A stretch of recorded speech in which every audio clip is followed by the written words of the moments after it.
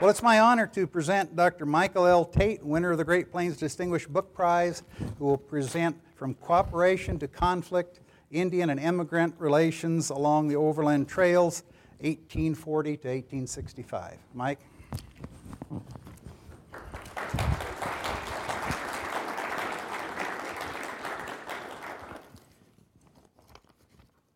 Well, thank you, Jim.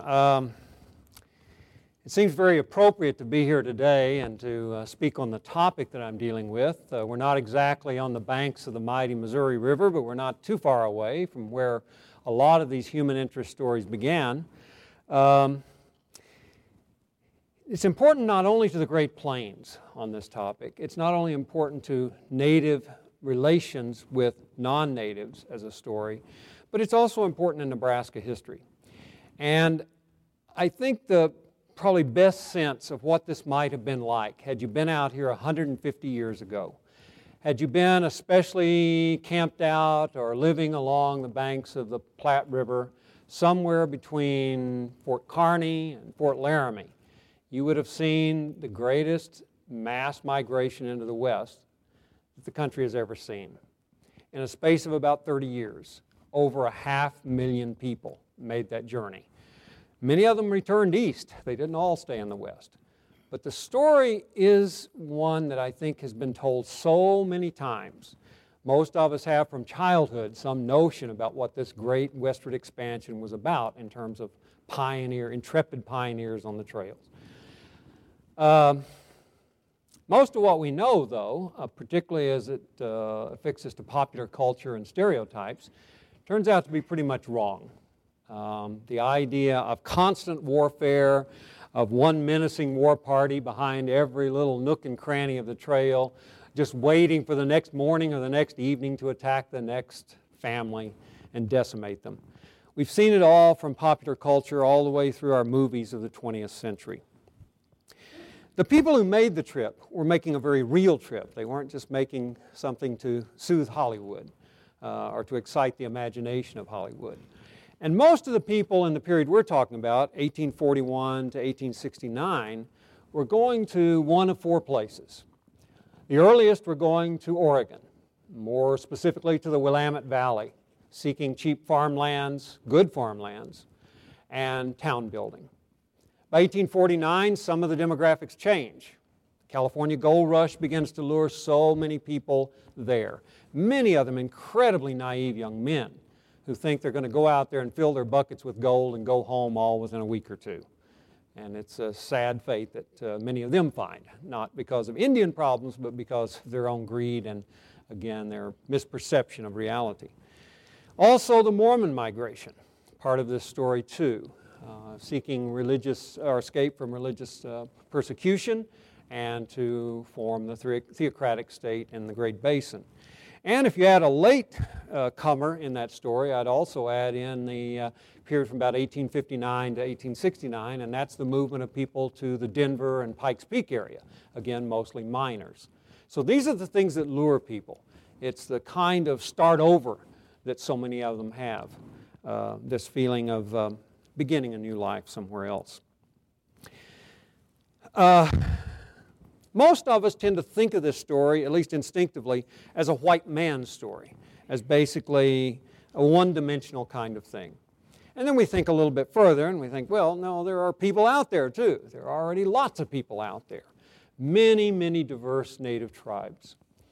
And although we've comparatively paid less attention to that theme of the native points of view, that's the part I think that needs the explanation, where you look at not only Native American participation in these relationships, but you also understand it as a very complex relationship. It's never easy when two peoples come together. And admittedly, people are very, very different vantage points. The cultural values are very much reversed from each other. Some would simply write that off and say, oh, conflict. Two different peoples speaking different languages, different cultures, they've got to just be at loggerheads with each other every day. That may sound true in common sense, but what it fails to understand is that these Indian people that were met along the trails were not unsophisticated, nor were they just simply there as passive objects upon which white people could carry out their story, nor were they just nameless victims. Sometimes that's the new way out, to just say, well, all the Indians were bowled over by this, passive and destroyed, and victims in the story. But the story is a lot more complex than that. Indians made their own decisions in these relationships. In the long term, we all know what happens. It's not necessarily going to be good for Native Americans in the West. But in the short run, their reactions make a great deal of sense. And oftentimes what we assume to be as naivete or childlike behavior is, in a great sense, wisdom from their own point of view. And they are seeing it over the short term. They're not seeing this over what it's going to mean 200 years down the road. So I took that tact in working on this topic to try to understand that complex relationship where we're no longer just dealing with natural enemies. Now, if we could put ourselves back 150 years here to begin, and we looked at what the, quote, average American back east thought about Indians, for the most part it was pretty negative. There are exceptions. The noble red man idea sometimes bred some positive stereotypes, although they were stereotypes nonetheless. But most citizens really had this repugnant image of Indians in their minds. And it started because of all the popular culture around them. This is not a very good rendition of it, but I think it gives an idea for those who can see it fairly well. When we look at all of those things affecting Eastern points of view about Western Indians, start with the artists. So much of what Eastern common folks saw about American art was pretty much along these lines. The idea of the Indians, their kind of ghosty figures to the right, just waiting out there on the prairies to sock it to you when you come down those trails. This is the kind of image that was run time and time again, where artists copied artists to give these kinds of renditions. And when you see that as the predominant view back east, and you know you're going to be heading down these trails, it's got to be weighing on your mind. Art's one thing. Even children's school books. I mean, we'd think those are pretty benign. But children's school books, I looked at a number of these just to get a sense of it, out of the 1840s and 50s. And the overwhelming image of these, both in printed written form of description as well as in the art, is fiendish Indians. There are very few exceptions to that. So even little kids already get this mindset about, oh my God, where are we going? The bad Indians are out there. Then the dime novels come along, especially prevalent in the second half of the 19th century. Dime novels may sound like they were children's literature, bad at that, but most of them were read by adults and apparently taken quite seriously by many, at least along this theme.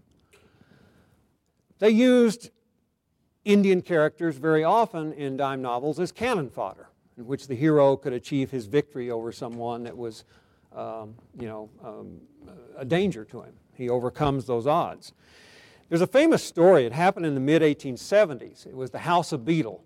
The House of Beadle was publishing a lot of the dime novels of that period. And they took a bit of a nosedive in sales.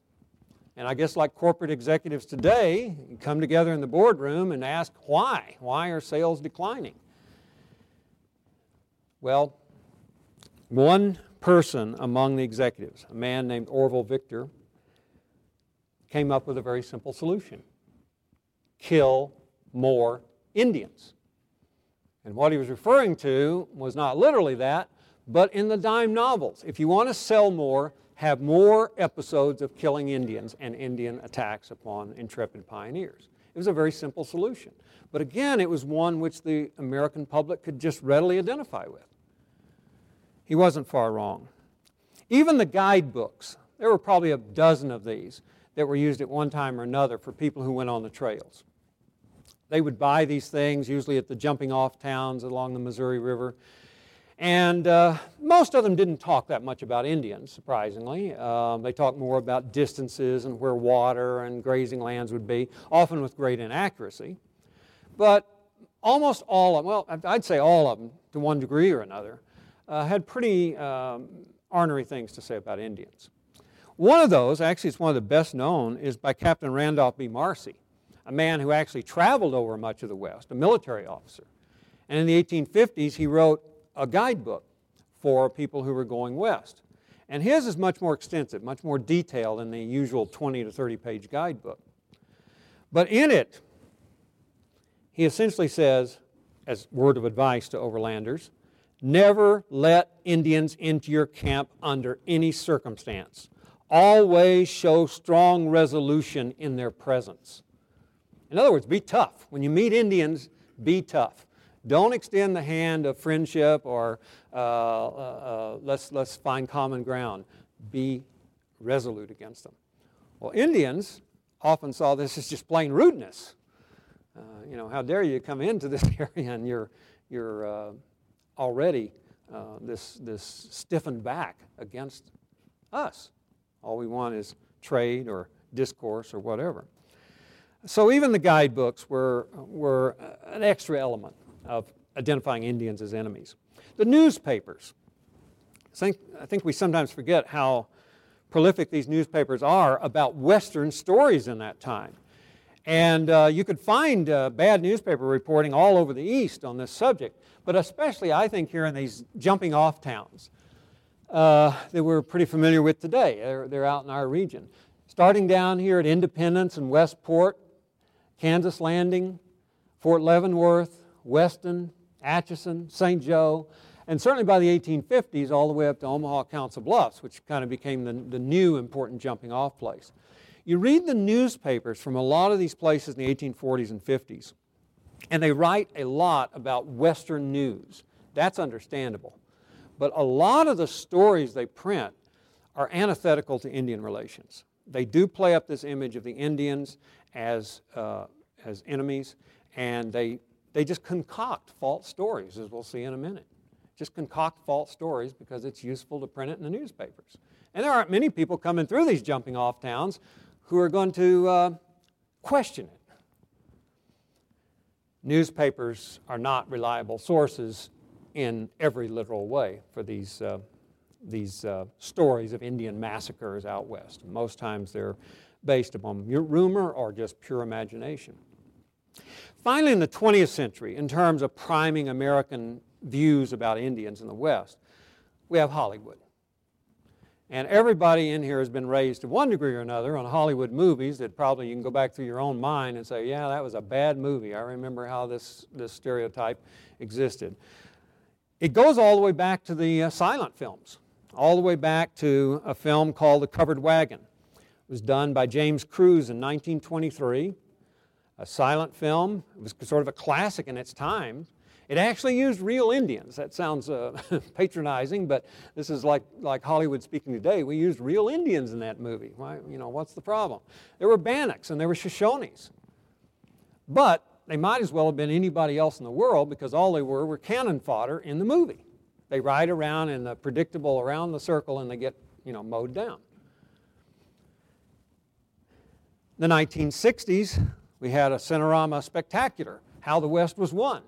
And it went through a 6-minute Cheyenne attack on a wagon train. Actually, it was filmed very well and seemed very reasonable in terms of what Hollywood might produce. But again, it dwelled on that side and that side only. Also in the 60s, there was a movie, The Way West. It's occasionally on television. It needs some kind of special entry and opening about don't watch this movie if you want the truth. But I'm always reminded in that movie, it was a Robert Mitchum film. I can't remember who else was in it. But they are dealing with Lakota people. And the whole premise is the Lakota keep menacing this wagon train as it crosses the West. I mean, they go like 800 miles or something. Because one of the members has killed a young Lakota boy. And so they want revenge. Well, the movie is so contrived that, you get a sense of it when you look at the characters. The wigs on the so-called Indians don't fit very well. They're sort of, left and right of middle. And they speak Lakota language, sort of. Well, they speak a few real Lakota words, but when you translate them, they don't mean anything. They're just gobbledygook. That was an attempt to present a real, authentic movie of the westward migration. If that was the best we could do, then it's a pretty sad statement. Anyway, my point, whether 19th century observers or 20th century, is that you get a lot of this diet of a predictable stereotype.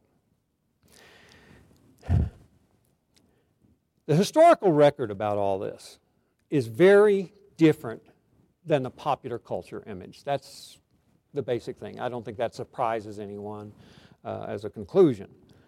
But the degree to which the two separate is, I think, eye-opening. We have a very rich literature to look at. There are over 2,000 surviving diaries, memoirs, letter collections from people who went on the trails. It's not to say that everything they wrote is accurate. By all means, it's not. But it is a rich literature. It's not something, reduced to a few dozen items where you have to be very anecdotal. There's a lot of record here. Unfortunately, on the direct Indian side, the Indian oral traditions are not that prolific. But we do have bits and pieces of modern Indian people whose tribes were on the trail and who did preserve traditions about it. And those are pretty eye-opening, even though incomplete. The numbers that these actual sources reveal, and these are basically white sources here to begin with, the numbers tell us a lot about this story. Again, I'm not sure if this all shows up at the back, but we'll try it anyway. The numbers tell us part of the story. John Unruh published the book, The Plains Across, in 1979. In my mind, it's still the very best overview of the overland experience. There's nothing better that really replaces it. But he looked in one part of one chapter about this theme of Indian relations. It was just part of this broader study. And he is the first person that I know of, at least, who did some actual counting through as much of the literature, as much of the diaries and so forth that were available to him at the time. He looked at only the period 1840 to 1860, so a little bit shorter period than I did. But look at the numbers he came up with. 362 immigrants killed by Indians in that space of 20 years, which were the peak years, really, of this overland migration. And, as near as you could figure, 426 Indians killed by whites. Now, to get a better handle on that, if you're looking at that first number, 362 immigrants killed by Indians, that's 18 mortalities per year. That's hardly the image of a constantly combative overland trail experience where people are dying in dozens or scores daily. The numbers are not very high. Now, one could say, well, maybe he missed some of these. Maybe, some of these went unrecorded. And I think there is a possibility of that, although when you look at how many people are on the trail, these things did get reported pretty easily. They weren't happening in isolation when they did happen. But maybe it is possible that there were some that were overlooked. But my point is it would be statistically unimportant. It would be so small a number that were unreported that it wouldn't really change the theme here. Well, a few other historians picked up on this after John Unruh raised the question, and they did some of their own counting. Lillian Schlissel looked at women's diaries. And she was looking at women's diaries more for some other reasons, but she did tackle this topic about, how many people are dying out there from Indian attacks. She said in less than 7% of the experiences that were recorded, in less than 7%, there was even mention of, quote, Indian problems. And that's wide-ranging. Mostly rumors, if you actually get down. Someone would say, well, they heard from a passing wagon train that was coming from the west that there were some Indian problems about 100 miles down the way. And so they would report it. Well, there may or may not have been Indian problems 100 miles down the road. And it doesn't really tell us what those problems were. Was it just somebody thinking that Indians were out on the periphery of their camp at night, or did they actually have a run-in with Indians? It can mean lots of different things. Still, her number, even with that Indian problems thing largely undefined, it's still a very small number. And again, as she emphasizes, most second and third hand accounts. They're not direct witnesses to Indian problems. Glenda Riley also looked at 150 women's diaries. More specific numbers here. Of the 150, she found 113 of those diaries reported no trouble at all. 22 had minor problems. And I started looking at that where she identifies some of these cases, and they are minor problems, again, that I would put more on the rumor side. They're not, minor problem might mean to some of us that, oh, they attacked but they didn't kill anyone or something like that. No, it's more just the perception that we think there might be Indians in the area. And they would write this, and it would be counted as a minor problem, or they would hear it from another group. Only 15 felt threatened, and only 2 of those experienced any direct violence. Finally, Robert Munkres, who was looking at a shorter period of time, 1845 to 55, he was looking only at Nebraska and Wyoming.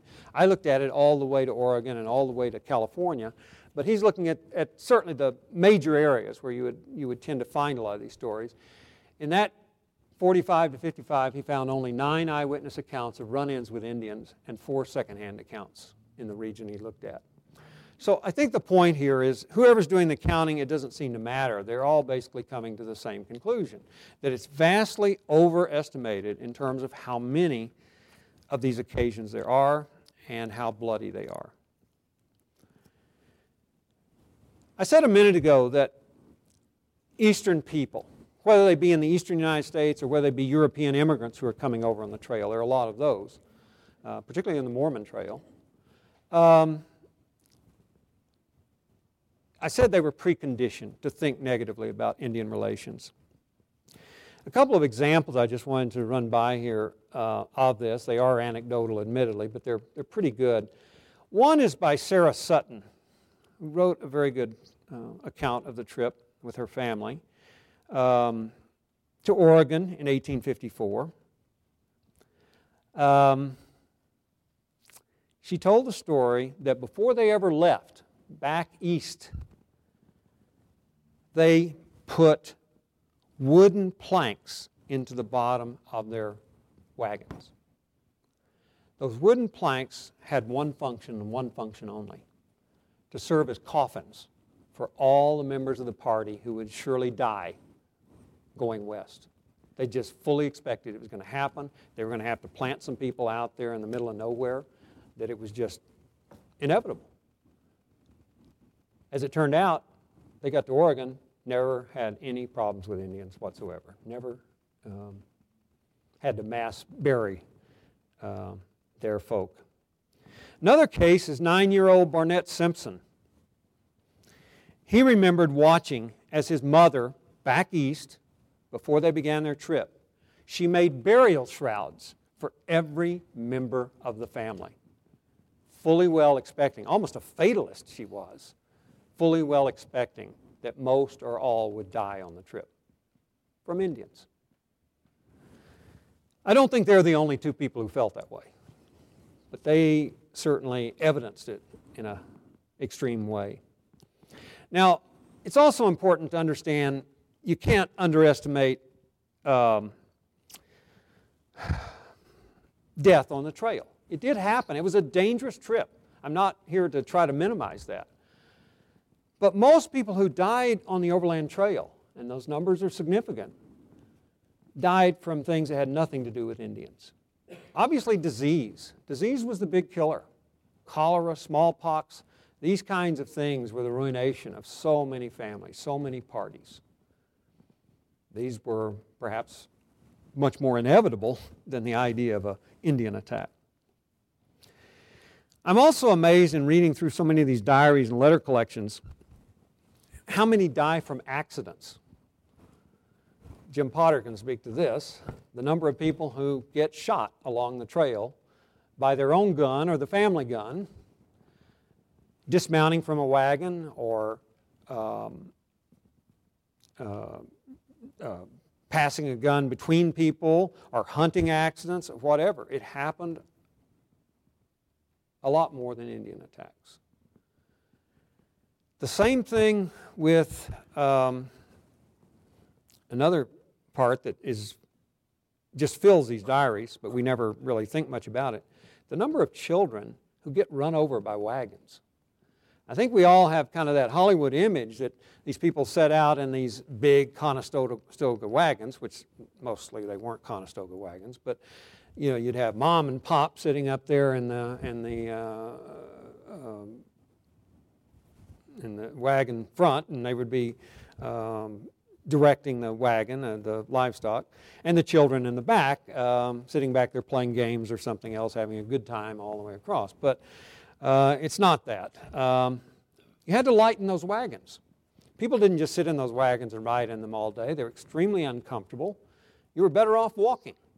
But the problem is you get in these lines of wagons, and these kids and the parents themselves, when one isn't driving, they get run over by these wagons. And you have these classic cases where you read this heartrending story of this little 4-year-old boy. He's run over right across the center of the head. He survives because the sand is so, it gives so much under the weight of the wagon that it just essentially pushes his head into the sand. All he experiences from it is not death, but rather just a big iron mark across his forehead. So,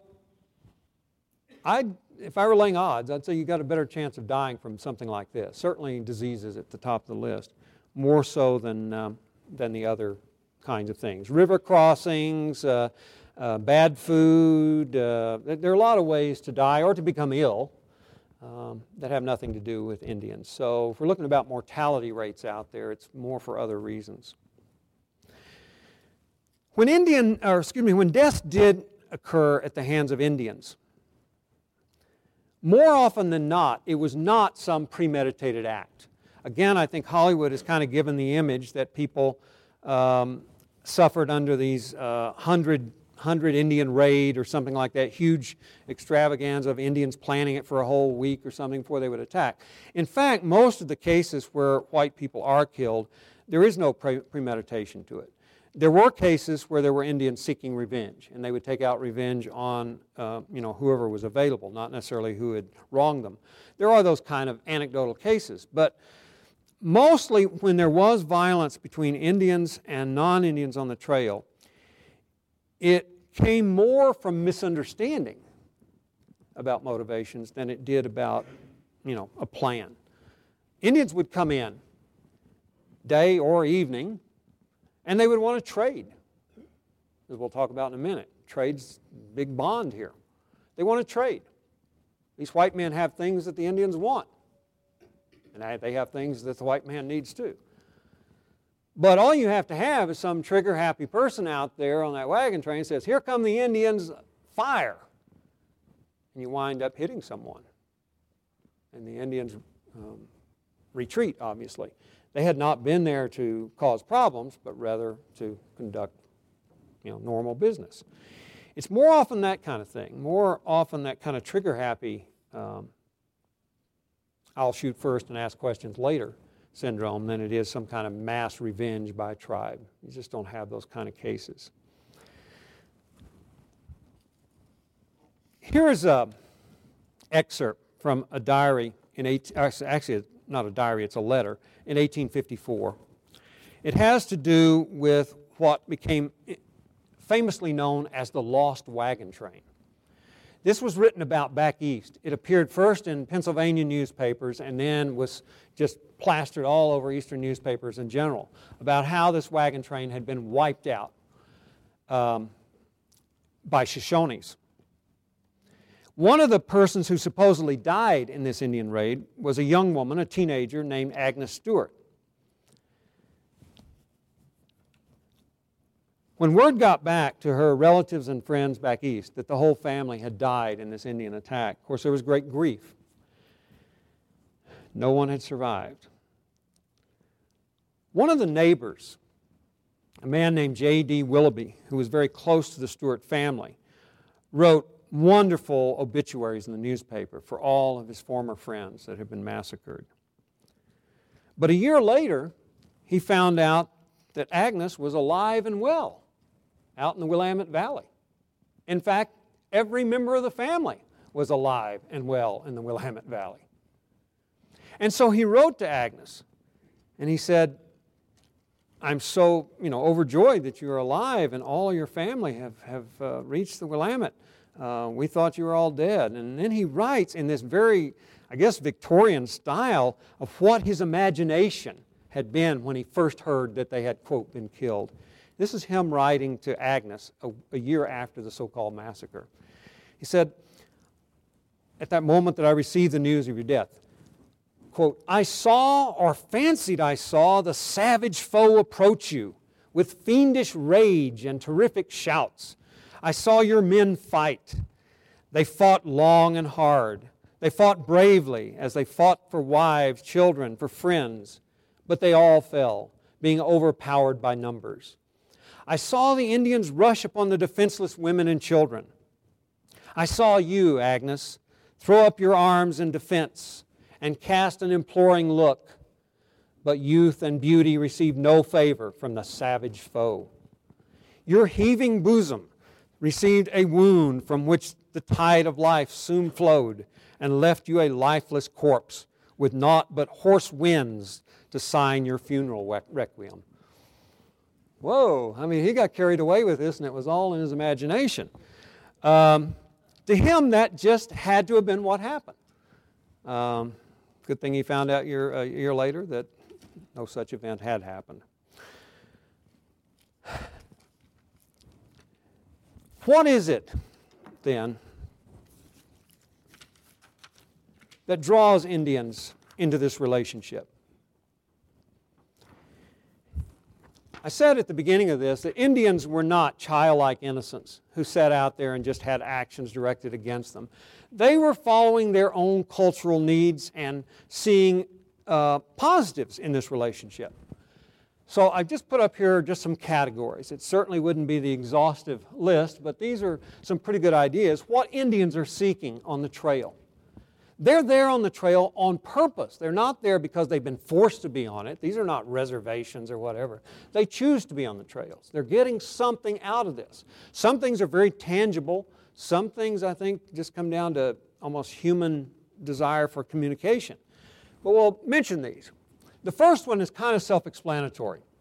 If you choose to settle along the Platte River, say, as an Indian population, like so many of the Lakota were in the western part of Nebraska and eastern Wyoming, you're there because you want, we'll see, mostly trade with these overlanders. To keep harmony, what you want to do is keep the peace. You certainly don't want young men going down and attacking wagon trains at will, because there can be no peace and then there will be no trade. It's just a common sense, practical thing. Be nice as much as you can to the overlanders. Hopefully it'll be reciprocated in most cases, but you've got to preserve this harmony. Otherwise, you just might as well give up on the trail experience altogether. Indians find value in those trails. They're not viewed as invasions. Maybe later on you have more of that sense, but not in this period.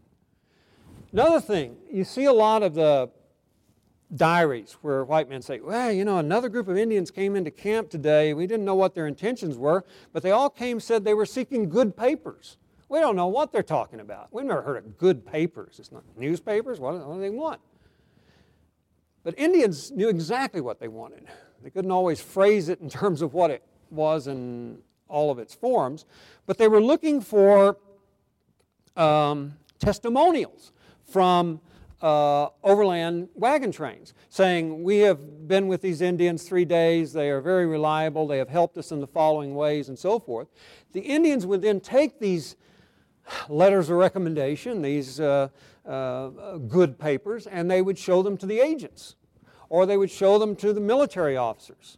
Or in some cases, when those went to delegations in St. Louis or to Washington, D.C. itself, they would present these good papers as character reference, that they were well-intentioned and helpful, above all things, helpful to the westward migration. They saw these as just important to unlocking doors with the people who actually had some control in their lives, government officials. Third thing, this is certainly the biggest of all, securing a flow of livestock and trade goods. Ever since the coming of Europeans to the Americas, trade had always been the centerpiece that brought people together. And out here on the trails in the 1840s and 50s and 60s, that is still very true. They liked two kinds of livestock that these overlanders brought. They liked horses, for good reason, although most of the overlanders didn't bring lots of horses with them. That was not the primary trade. Mules. Mules were very valued. And these you could often trade with white men, particularly if the mules or horses began to break down on the trail. It was very often that the Indians would press for an exchange, something for that mule or something for that horse. And then they would take that horse or mule and heal whatever problem it had, and then they had a piece of valuable livestock. To you, if that livestock is hobbled or something, it's not going to be any good to you, so you sense a good trade too. More so, though, I think, are the trade goods. Livestock get a lot of attention, but more so it's trade goods. And the trade good list is literally everything. Anything anybody sees of value, they're willing to trade. And here's just a partial list of what you would have seen out here in Nebraska and Wyoming being dealt to Plains Indians and other tribes further west, for that matter. Trade goods that would have included things like this: knives, tools, flints, guns, gunpowder. We would all come up with those for sure. Metal pots, needles, ornamental beads, woolen shirts, sugar, metal fish hooks, tobacco, mirrors, and on and on. It's a long list. And what always occurs to me sometime when people read this, they say, oh, this is just another case of the Indians out here getting bilked, just like that infamous story of selling Manhattan Island for a bunch of junk jewelry. But it's a wrong way to perceive it. If these are items that have a value out here on the plains because of their relative scarcity, they're worth a lot. We might not take needles too seriously today as something that everybody would have to trade meticulously for, but there is a reason to trade for metal needles. They're just not available. You don't go down to the local store and buy them. So what Indians saw in trading for these kinds of items and others, they saw a good deal. They didn't say, oh, the white man bilked us again. They always bilk us. They're always so smart. Probably more often than not, when Indians came out of these trading relationships along the Platte River, they pretty much, the inside joke was, boy, we pulled another good trade on those white men. They don't know how valuable these items are. We can take those items and use them. They are labor-saving conveniences. Or we can take them and trade them to other tribes and members of our own tribe further away from the river, from the Platte River, where they are even more scarce and more valuable. We become powerful middlemen in the trade, just like the early fur trade had been established. These are the kinds of motivations, certainly not the sense of, oh, here comes the white man, he's going to skin us again. That's not what happens. We're so used to looking at commodities, I think, in the wrong way of that trade. Then under number 4, private motivations. These are the most interesting in the book, but they're the hardest to classify. They simply are people wanting to meet other different people. This is hardly the image of let's go down and attack them because they have a lighter color skin, or let's go attack them because they have a darker color skin. There is a legitimate curiosity among Indian people about these overlanders, and vice versa in many cases. Now, there are language problems to a lot of communication. These people are usually not speaking English directly to these overlanders. But it is interesting to read in the diaries how overlanders' opinions change about Indians, starting really once they cross the Missouri River into Nebraska or into northeastern Kansas from the Kansas City area. They see these people as interesting. They're different, but they're interesting. And you have all these diaries just filled with stuff. You know, met another village of people here 40 miles east of Fort Laramie. They came into camp. We traded. We all held a big dance and music fest. They playing their music, we playing our music. had a grand old time. And it happens a lot. There's nothing out of that that enriches one monetarily, but there is something in that relationship that enriches people personally. The downside of it all, in this desire to be making friends of strangers, is of course what I think would occur to all of us. These wagon trains don't stay in an area very long. They just keep moving. And so if you're an Indian village and you meet this swell group of people one week and you spend some time with them to mutual enjoyment, they're going to move on and a new group is coming behind them. Maybe not so friendly, maybe not so prone to understand and seek friends. So it's a constantly ambiguous situation. If these were permanent settlements, Indian and white living side by side, you could measure these things a lot better. But they're just so tenuous and changeable. But I'm amazed how many people change their minds about Indians from that one thing. When they start spending time with Indians in these camps, and they start getting to that human level of music and dance and horse races and any kind of contest, then they start to change their mind. These Indians aren't so bad after all. Now maybe the next one's 50 miles down the road. We don't know about them, but these Indians are really not only nice, but they're helpful. That changes personal views more than anything. Well, again, this list could be longer. I'll kind of skip ahead because I'm going to run short of time. What is it that white people are seeking from Indians then? Because I say this is a two-way street, and I'd suggest in this list that whites get quite a bit out of this dual relationship. And most all these examples come right out of large numbers of diaries and letters and so forth. One of those is maps. These people who go west on the overland trails, they didn't really have accurate maps in the way we would think of them today. They had those guidebooks, and they had basically the trail. You could follow the trail of where other wagons had preceded you. And that was all pretty good as long as you're in the Platte Valley or the Sweetwater Valley because you're along the river anyway. That's the natural highway. But once you get further west, it's a little more difficult once you get out in the Great Basin. It's often in that area, particularly Nevada and eastern California, that you start to get more desire among overlanders to have Indians draw them maps. And if you've ever seen these, there are quite a few of these that survive. They're very primitive by our standards today, but it's understandable why.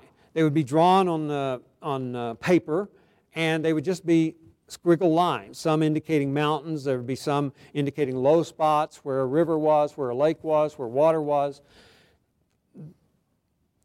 Basically, you followed their map. But most of what they're telling you is, or what they're conveying to you in English is, what each of these symbols mean, what to avoid, what to do. So there's more explanation of these crude maps than just the map itself. And when you think about it, all those trails out there in the West, they often have white men's names, but Indians laid them out. And they were the ones who had the knowledge for the moment. They could tell you if a spring was going to be dry. The guidebook written 4 or 5 years earlier may say, oh, that spring, it's good water, good crystal water. But from year to year, that spring may be there and may not be there. The local Indians can tell you. The guidebook can't. And there's a lot of comment about the use of these maps. Sometimes they guided the wagon trains, at least for short distances, usually for pay. And this, I think, was more true out in Nevada with Paiute people and some Shoshone people, and then on over into California, again, where the trails became less identifiable. They would just guide you, and you paid for the service. The problem, of course, with that is these people weren't willing to go 200 miles on the trail to guide you. They would only go short distances. You would hope either to find someone else that could duplicate that for the next stretch, or take your chances, maybe the landscape would improve or something. But a lot of this, we often give credit to so-called mountain men for guiding wagon trains, but we give very little credit to Indians for guiding wagon trains. And it sure happened, at least on small stints. Bridge and river crossings. I mentioned up here on the Columbia River, when you're going to Oregon, the rafts up there that carry these wagons and carry the people and their possessions, they're almost all Indian operated. They were there a long time. They were just a regular part of the business. And that was a tough stretch along the Columbia, and you couldn't do it overland. You pretty much had to load onto these rafts and go the Columbia route if you were going on to Portland and places like that. Even up here on the Elkhorn River, the Elkhorn's certainly not the Columbia, but it was a bit of a barrier to get across, and for about 9 months, Pawnees ran the bridge up at Elkhorn Crossing. They eventually got chased off by whites. Whites eventually put their stamp on the bridge. It was a very primitive bridge. A lot of people complained about it, but it was a toll bridge the Pawnees set up. Out on the Loop Fork, particularly when the river might be high, where the Loop and the Platte come together, there were Indian aides there to help you across. Same thing out around North Platte and Oglala and places further west. So Indians ran a number of these places, sometimes in tandem with whites who operated the same kind of ferrying service at these rivers too. Sometimes they were competitors. Medicine to sick overlanders. There aren't lots of cases of this that I could find, but there are notable ones where Indian medicine was purchased and used, and a handful of cases I found where Indians actually took ill overlanders into their camps and kept them for multiple days trying to heal whatever was wrong with them. That's a pretty dangerous thing given the threat of cholera and smallpox out there. And I wouldn't expect that there were lots of cases of that, but there were some. Replacing oxen and horses. Obviously, if you're out there and your oxen break down, you're not going to be able to get replacements very easily. In most cases, you're not going to get replacements unless you buy them from Indians. And very often they have gotten them from other wagon trains when those animals broke down before. They've nursed them back to health, and they will sell them or trade them more likely. Selling is not so much the combination here, but trading for other items. They rescued stranded hunters, broken down parties frequently, especially the stranded hunters. People just got disoriented on the plains so easily. And they'd get away from their camps and just become lost. And it was Indians who brought them into camps so many times. Hardly the image, because you'd think, oh, the Indians are going to find one or two isolated men. These are easy pickings to kill and rob. But that's usually not the case. Fed starving overlanders, that definitely happened a lot. Locating lost livestock, because overlanders would turn the livestock to roam at night, and inevitably some would get away, and in really bad cases you'd have to wait until you could catch the livestock. And finally, I only found, I think, 5 cases of this in the whole story. They were in eastern Kansas and Nebraska, but they were really kind of incredible stories where overlanders would want to send mail back to their relatives back east. And once they crossed through Fort Leavenworth, there really wasn't any mail service until you got to Fort Kearney. But in these isolated cases, these families would turn over their personal mail to 2 or 3 Indians with the understanding they'd pay them, with the understanding that the Indians would take the mail to Fort Leavenworth or one of the jumping off towns along the Missouri River in Kansas, Missouri. Now you'd think, okay, that's a license to steal. Yeah, sure, I'll take your, give me some money, I'll deliver your mail back there in the post office. It sounded like a real con job that they're not really going to do that. They got to ride 100 miles east or 200 miles east to deliver mail. This is not something they do in their own lives. But in the cases that I found, it was confirmed that they did deliver the mail to the post offices because it went back to the families back east. So either out of personal honor or out of the fact maybe they were going to Fort Leavenworth anyway, they delivered the mail. I wouldn't have given much chance of that succeeding, but it did happen. In some of the cases, these things up here were compensated. Indians actually charged for them. In other cases, they were just done out of human caring for each other. There was no compensation. Giving them medicine and this kind of thing, nobody paid for that. Indians just did it. Well, what changes? I indicated in here it's from cooperation to conflict. So by the time you get in the late 1850s, some of this story I've been telling is beginning to change, in some cases somewhat dramatically. Relations are getting harder on both sides, and especially, I think, as it affects Indian people. The factors that gradually change these relationships, well, the first one is the big one, and it's the one that would occur to all of us. What had started out as a trickle in 1841 in the movement west, where the overlanders were affecting Indians in limited ways, it grows to a flood by the late 1850s. Just way too many white people coming this way. And more of those people coming through are putting more and more pressure on the resources. And presumably, as they come through these areas, not only affecting resources, but you've got some increasing percentage of these are bad eggs who cause problems with Indians. So the more that are coming, probably the more likely there's going to be some conflict. Big Elk, an Omaha man, leader, chief, made the point very well in the early 1850s. Big Elk had been to St. Louis. I think he had been to Washington, D.C., I'm not sure. But he had seen the numbers of white people in the East, and that greatly affected him.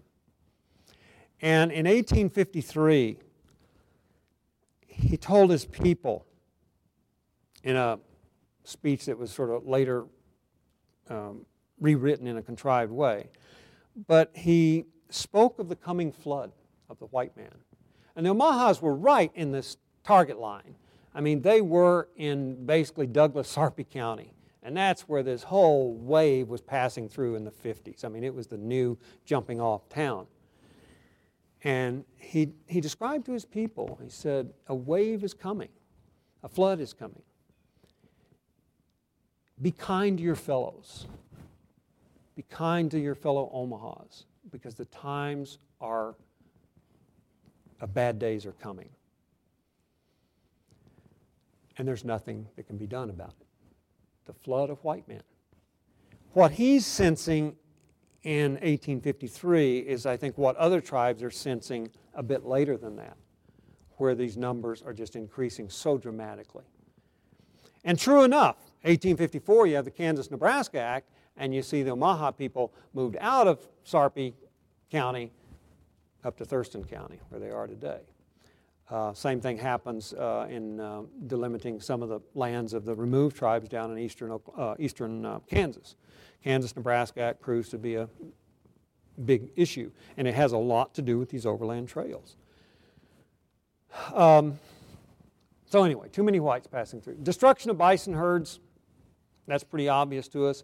You start killing bison, which overlanders did in huge amounts, sometimes for food, but increasingly when you read the diaries, it's for sport.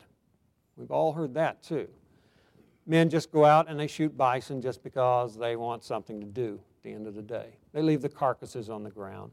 They're predecessors of later buffalo hunters of 20 years down the way.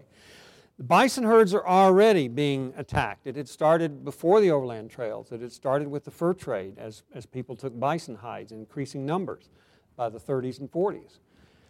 And when you destroy bison, especially for Plains Indians, you're not only destroying this walking commissary, where the buffalo provides so many of the material aspects of life, but you're also killing off the spiritual world of Plains Indians when you destroy the buffalo.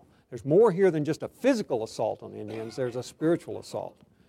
And this is good reason to be very angry. I've listed bison, but honestly, it's all kinds of animals. It's antelope and everything else out there. It's not just bison, and it's the same problem. Indians have less of these things to use, and the bison herds began to pull away from the Platte River Valley and the Sweetwater River Valley and pull back into other more remote areas to escape these onslaughts. Destruction of scarce timber in the Platte and Sweetwater River valleys. Yeah, overlanders cut down the relatively few trees that were out there. They used them for fires and other things, but these were necessary as lodge poles and travoy and other items that Indians needed the wood for too. So it was another problem of resources. The one above it, the fires, Indians blamed whites all the time in these wagon trains for leaving fires that would create prairie fires, huge prairie fires. And even if one says, well, some of those were probably lightning strikes, there's no doubt about it that the more overlanders that came, the more prairie fires you get. That destroys the grazing lands of these tribes that locate along the trail. Desecration of platform burial. Some people just couldn't. They just couldn't avoid the temptation. They had to get up and see what these platforms contained, the burials of Plains Indian people. And they'd get up there and they'd take souvenirs out, beads, personal objects that were placed in the burial, or they'd take the skulls out and take them back as souvenirs to their wagon train. I can't imagine anything more revolting to Indians than to see relatives and ancestors that were treated in this way. Epidemics, certainly those are increasing as the time goes on. In fact, in the early 1850s, if you go a little further south than the trails we're dealing with, maybe as many as a half of the Kiowas and a half of the Southern Cheyennes died from diseases within about a 2.5 year cycle. That's demographic disaster. And it's happening to all the tribes to one degree or another. So if you're going to have white people passing through, this is the one thing one terrible reality you've got to deal with. And finally, military action at Blue Water Creek, Battle of Ash Hollow. This was a military action taken against Brule Sioux people, and it, as has been recently stated, is kind of the beginning of the Plains Indian Wars in so many ways. Those wars are certainly going to become more manifest in the Civil War and the late 1860s and 70s, the classic period. But you start seeing that by mid and late 50s. You start seeing. But my point, even about these things in haste, is despite these worsening conditions, and they all are very important factors, despite that, the trade continued, the associations continued, it never disappeared, even in the worst years. And I think that says something about how particularly Indians still felt that they were getting some advantages out of this relationship that they were not prepared to give up. Now, a cynic could say, well, they're getting too dependent on it, and hence they've lost all their ability to reason about it. But I think it's more than that. I think they took risk, and in the long run, these were terrible risks. But at that time, without the crystal ball of what it's going to mean, it still made sense to retain these friendly relations along the trail. Okay, let me just kind of finish up here with one, kind of where we started on this. And that is the idea of big massacres of Indians. Big massacres by Indians of the wagon trains. I want to put up here the two most widely reported massacres in the West dealing with the central route of the Overland Trail. The first of these, the Doniphan Massacre, occurred in 1855 at Devil's Gate, Wyoming. The stories written about this and projected back into Eastern newspapers and then uncritically reported time after time made it into the epic Indian fight. Over 2,000 Sioux and Cheyenne attacked this innocent wagon train. Now first, if you have any sense about numbers out here on the plains, it's pretty hard to believe you're going to get 2,000 Sioux and Cheyenne at in some kind of war party. It's just not going to happen. That's probably the first question we should have. Also, the description of it. They talk about how the wagon train passes through the narrow gates of Devil's Gate, this rock formation, and the Indians were up on top and they were firing straight down on them. Well, the wagon trains didn't go through the cleft in the mountain. It went around it. Nobody ever went through the middle of Devil's Rock, Devil's Gate. It's a story that tells us over 300 overlanders, of over 300 total, only 19 survived. So a big, big massacre. It was widely known in the 19th century. I think it's been largely forgotten in the 20th. Largely because it never happened. There was no Doniphan Massacre. It started in a Pennsylvania newspaper. No, excuse me, it started in the Oregon Argus newspaper, and then, went back east and was reprinted time and time again. There is no foundation for this greatest of all massacres. It never happened. There's not even one little small shred of truth to it that was magnified. It just didn't happen. It came out of someone's imagination. That brings me to the second big massacre, the Alamo Massacre in 1861. Now, by 1861, there were considerable more violent episodes on the overland trails. This one, southeastern Idaho, it's a bit different location, but it sounds a little bit like the Doniphan Massacre in detail. A report of over 1,000 Shoshones killing more than 300 overlanders with only 5 survivors. It's a fantastic story. And we know now that it was first reported, literally first time reported, in 1927, long after the event. It was reported by a local historian who lived in the county where it happened, a Mr. Charles Walgamont, who described it as the greatest Indian disaster that ever occurred in Idaho and probably the entire United States. It was a local hoax. It not only didn't happen, but it was used in 1927 to sell a tourist campaign into the area. Bring the people in and see this horrible massacre that happened way back when. I'd like to say that that has now been put to rest and forgotten and nobody ever pays attention to the Alamo Massacre anymore. But as late as 1999, there is a historical marker at that site that honors the 300 plus people who died there that day. It's not been removed, at least as of 1999. Stereotypes die hard because people, to one degree or another, expect them to be true. Let me just read one final thing and then I'm done, finally. In trying to put all this together, and particularly to put a human face on it, and I think that's what the book does. It really is the story of people more than these kind of broad brush strokes that I'm giving you today. It's a story of people and their own personal encounters with this issue. I want to just read one person's point of contact as she recorded it at the time it happened. Helen Clark encountered an Indian woman, this is a Sioux woman, who indicated that she had dust in her eyes. The sympathetic Illinois traveler extended a wet cloth to the appreciative Sioux woman, who not only cleaned her face, but also washed her baby with it. The endearing words imparted between mother and child led Clark to write in her diary, "It sounded more civilized than anything else I had ever heard."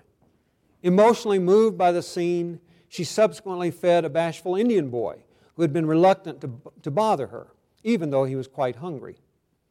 Her dual acts of kindness struck a responsive chord among the Lakotas, and they went out of their way to thank her for the altruistic gesture.